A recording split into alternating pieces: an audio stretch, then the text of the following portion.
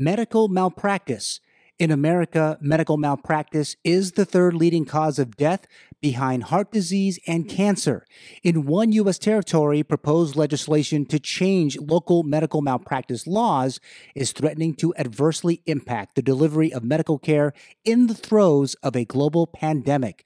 This is the topic on this episode of That's It, That's All.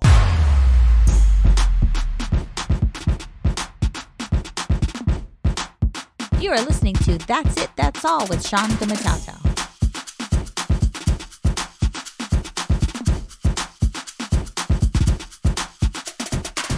You are in the right place at the right time, a time of your choosing. You are listening to That's It, That's All with Sean Gumatauta. I am your host, Sean Gumatauta. The podcast is brought to you by our friends at Get LLC. The Guam-based consulting and specialty construction materials and supplies firm is a great supporter, and we thank them immensely. Need a business plan? Need advice for your next energy-efficient upgrade to your commercial facility? They can help. Find out more on their website at get-guam.com. They are also on Facebook, Twitter, and Instagram. Again, get-guam.com. Check them out. Hello again to those listeners in Atlanta, GA. Folks in the Peach State are listening to That's It, That's All. Can't forget those just south of Hotlanta at Fort Benning.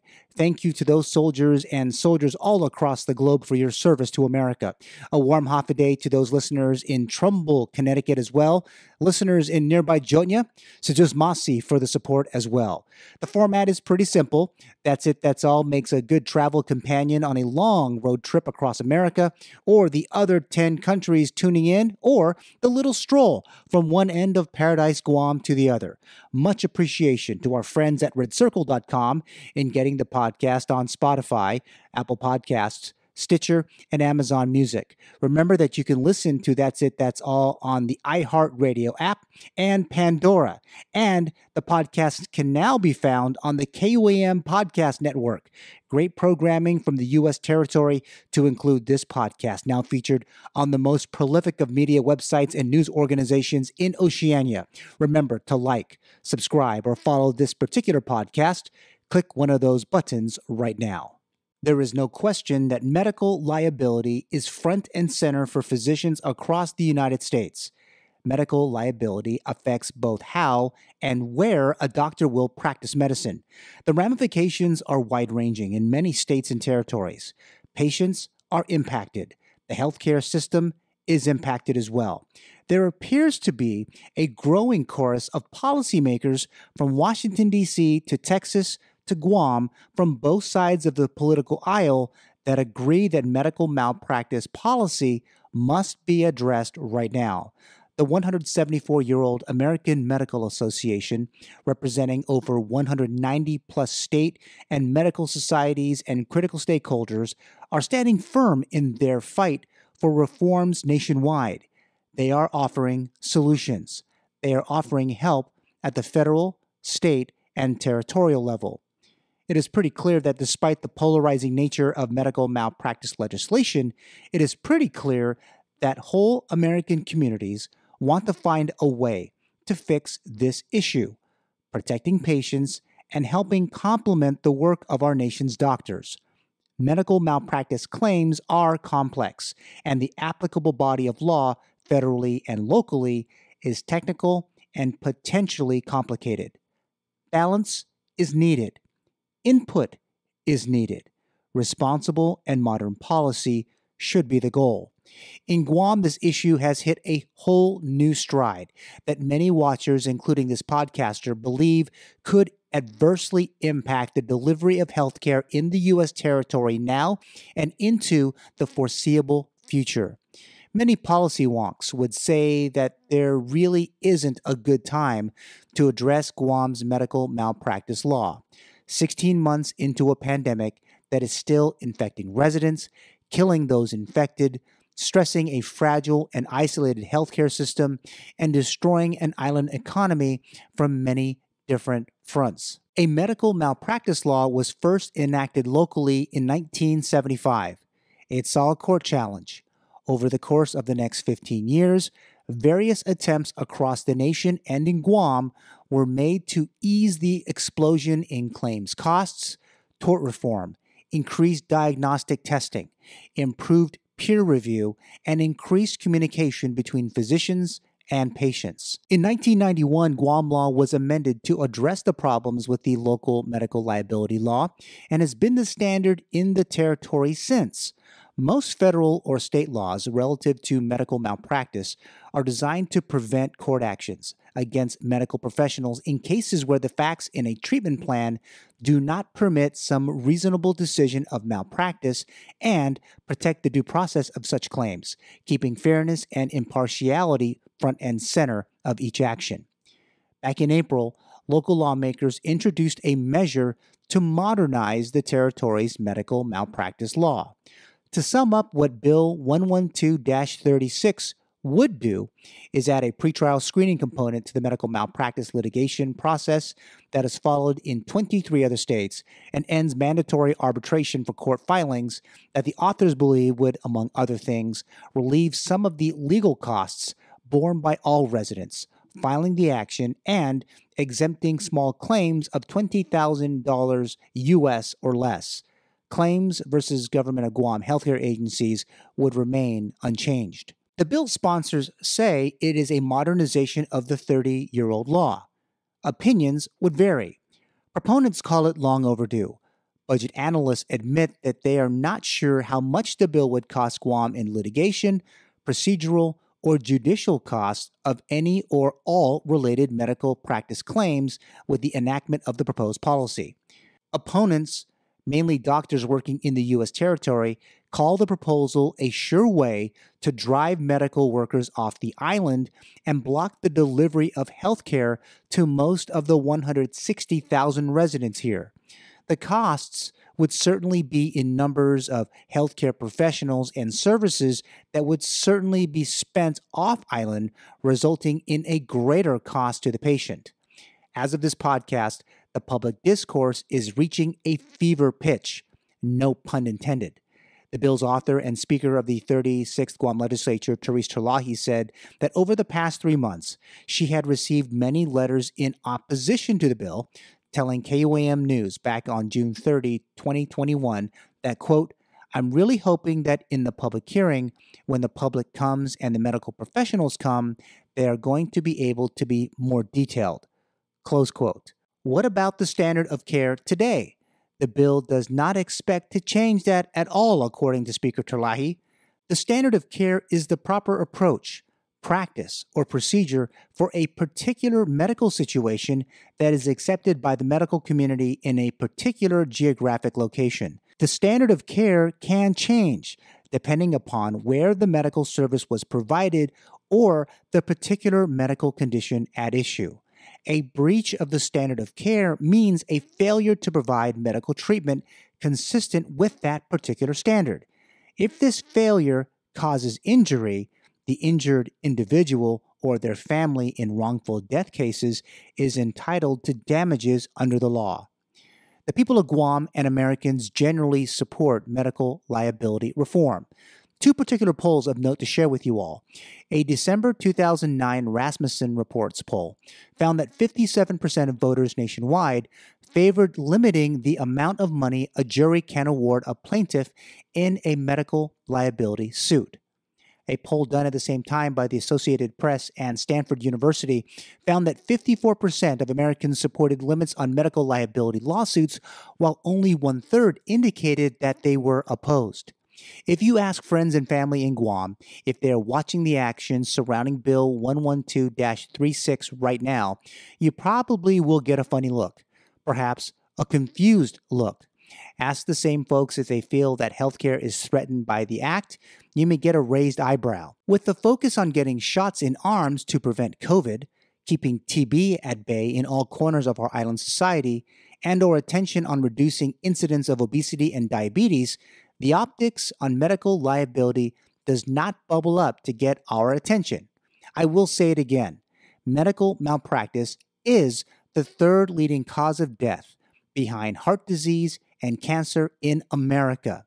Is this factoid enough to get our attention, or just a distraction from one of the most critical challenges facing our island healthcare system today.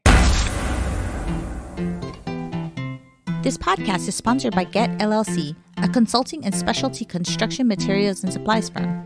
Since 2012, they have provided valuable services to their customers across Micronesia and North America. Check them out on the World Wide Web at get-guam.com. They have a presence on Facebook, Twitter, and Instagram too. Get LLC. Find out today how they can best serve your business's specific needs.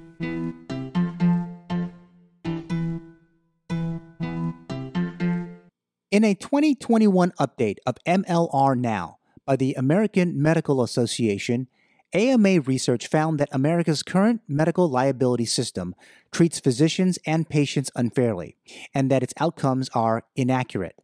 A review of closed claims in a 1993 study published by Harvard University showed that no injury had occurred in 3% of claims, and that in 37% of those that involved an injury, there had been no error. The same research shows that in terms of compensation for medical errors, the system, quote, gets it wrong, close quote, about equally on both sides.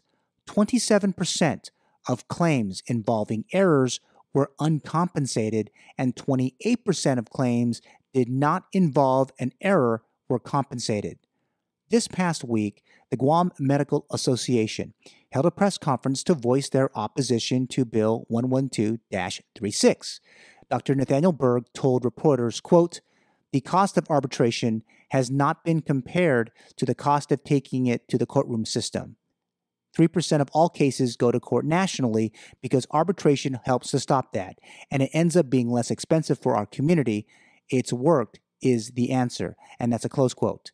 The Pacific Daily News quoted pulmonologist at the Guam Memorial Hospital and American Medical Center's Dr. Jolene Uggan, who said the bill and the litigation it will bring against healthcare workers is unfair, given understaffing and the strain of fighting the COVID-19 pandemic, and, quote, "Instead of looking at our processes and lack of resources and how to improve this so we can make it safer, we are fighting amongst ourselves about a bill," close quote. My thought on the presser is this.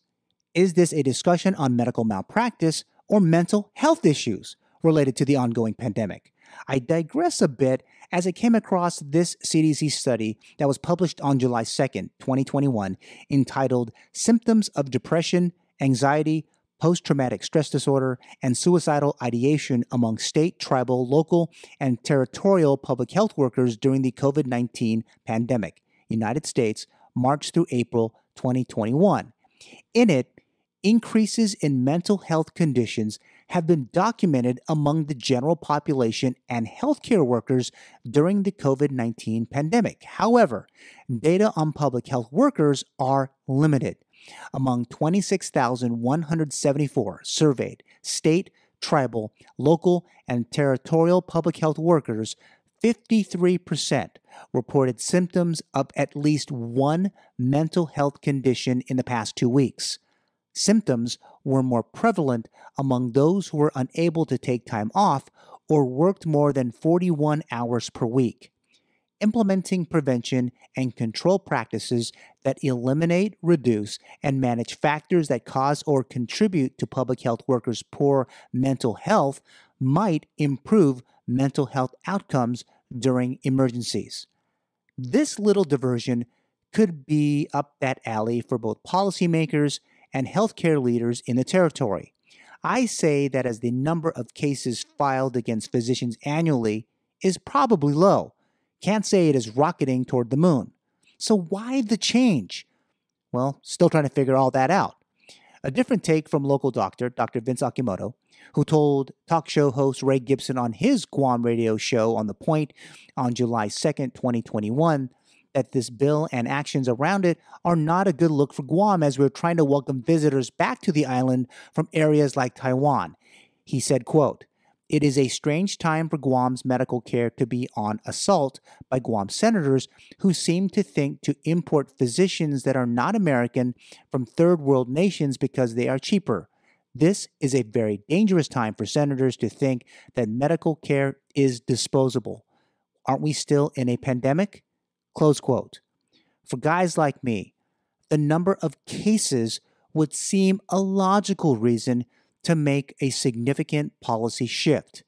If this was, say, one case, why the need to change now? In the heart of a pandemic, the pandemic response plan still needs a full update based on the lessons learned over the past 16 months.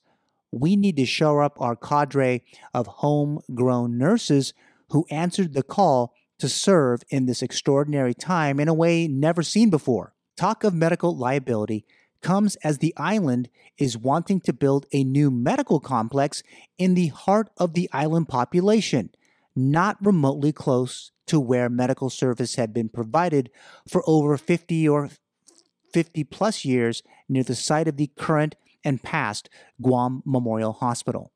Lawmakers are asking for specifics. On the contrary, we need them to provide specifics to what is driving the hard policy shift and not rhetoric on serving the needs of underserved populations they claim can't make such a hard medical liability claim because they have no money. Also, building new medical complexes need people to work in them. Talk of such reform to maintain a standard of care while trying to build up on the surface just doesn't work for all of Guam right now. This podcast is sponsored by Get LLC, a consulting and specialty construction materials and supplies firm. Since 2012, they have provided valuable services to their customers across Micronesia and North America. Check them out on the World Wide Web at get-guam.com. They have a presence on Facebook, Twitter, and Instagram too. Get LLC. Find out today how they can best serve your business's specific needs.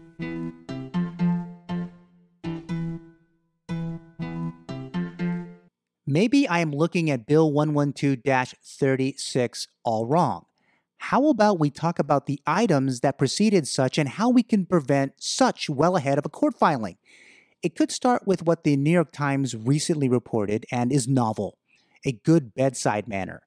The Times reported that good bedside manner is far more effective at reducing the risk of medical malpractice litigation than common practices of ordering excessive tests and procedures, sometimes called defensive medicine. The article contends that patients seeing doctors who face the most malpractice lawsuits, not only the ones who actually filed those suits, felt that these doctors ignored them, rushed them, or failed to explain things adequately. Also, the news report noted that the frequently sued doctors are the subject of twice as many complaints as doctors without such a troubled history. Most often, complaints reference the doctor's poor communication. A study highlighted in another New York Times article found that doctors who had never been sued for malpractice were perceived by patients as being accessible, concerned, and willing to communicate. On the other hand, patients reported that the most frequently sued doctors failed to treat them with respect or to listen to their concerns, and that these doctors made them wait a long time to be seen, but spent little time with them. The patients of frequently sued doctors reported twice as many instances of their doctors shouting at them, an action which, though not malpractice in and of itself, certainly fits the bill of being rude. When thinking of claims that may come about, or in fact do come about, that would invoke the use of the proposal in Bill 112-36. Be mindful all that the actual variety of claims is considerable, but people in Guam and the country like you and me would seek a legal remedy with professional expert analysis of all medical documents on matters like inappropriate treatment. Often healthcare facilities or clinics make patients go through certain procedures that are not effective or irrelevant for their ailment, and these treatments are expensive. Birth injuries. As a father of 5 children, I am fortunate that all my kids were delivered with care and all came into this world healthy. We all know that there can be a significant number of birth injuries caused due to faulty childbirth procedures or mishandling the delivery on the part of the hospital or birthing center. It can cause pregnancy issues, a stillborn child, brain death of the baby, cerebral palsy, and others. Negligence of the hospital staff. For critical care patients, aftercare becomes one of the most important facts in treatment. Nurses need to give the medication on time, check the oxygen level, and provide saline and others. In cases the staff is negligent in carrying out their duties properly, it might lead to the slow degradation of the patient's condition that may lead up to death. Wrong medication. Providing wrong medication or wrong doses of medication can equally turn out to be deadly and is a regular cause of death or injury and a multitude of malpractice claims. Negligence on following up. Healthcare professionals often neglect patients' complaints about certain pain or dysfunction. Tests are given, but they fail to act on the test results at an appropriate time. This might lead to paralysis, brain damage, and any other health issue. Unnecessary or faulty operations. Inefficient doctors have also been known to perform surgeries on the wrong part of the body and cause more damage than cure. Leaving outside objects inside patient bodies during surgeries. I have heard of one of these types of cases in Guam. This is one of the most outrageous cases of medical negligence. It causes more suffering to the patients, which their bodies might not be able to take at that point. However, it should also be noted that an unsatisfactory outcome from treatment is not considered as medical malpractice. If you have suffered due to medical negligence, consult a lawyer and know what options are available to you. We have only really scratched the surface of this issue, and the policy will see a public hearing a week after this podcast airs. Remember that different rules are applicable to different states for medical malpractice, and it is vital to understand this before launching a medical malpractice claim. There are a variety of steps and guidelines that are involved to successfully prosecute such a case, and failing to meet them can result in the end of any such claim. Medical malpractice cases typically are very expert-driven, even beyond the initial review. The injured party needs expert testimony to prove breach of the standard of care or other failures and to prove causation for the damages at issue. Defendants will have their own experts as well. Thus, there typically is a lengthy discovery period during which each side will seek to discover facts related to the alleged malpractice and examine the opinions of the expert or experts of the other party. All of this is very, very expensive. What does this all mean? Senators can listen to this podcast as a way to understand it. Also, listen to the doctors and patients alike in the coming days relative to this proposed legislation. Medical malpractice reform is coming for bad doctors. But what about the work of good doctors that have spent the past 3 decades improving the standard of care each and every day here in the U.S. territory of Guam? The standard of care can change. We need to change it to stem the rising trajectory of cancer, heart disease, diabetes, COPD, and other emerging problems with the health of our people. When and how it all comes out in the end still remains in the air. That's it. That's all. If you enjoyed this podcast, download, press subscribe, or follow us right now. More great content is on the way. Talk to you soon.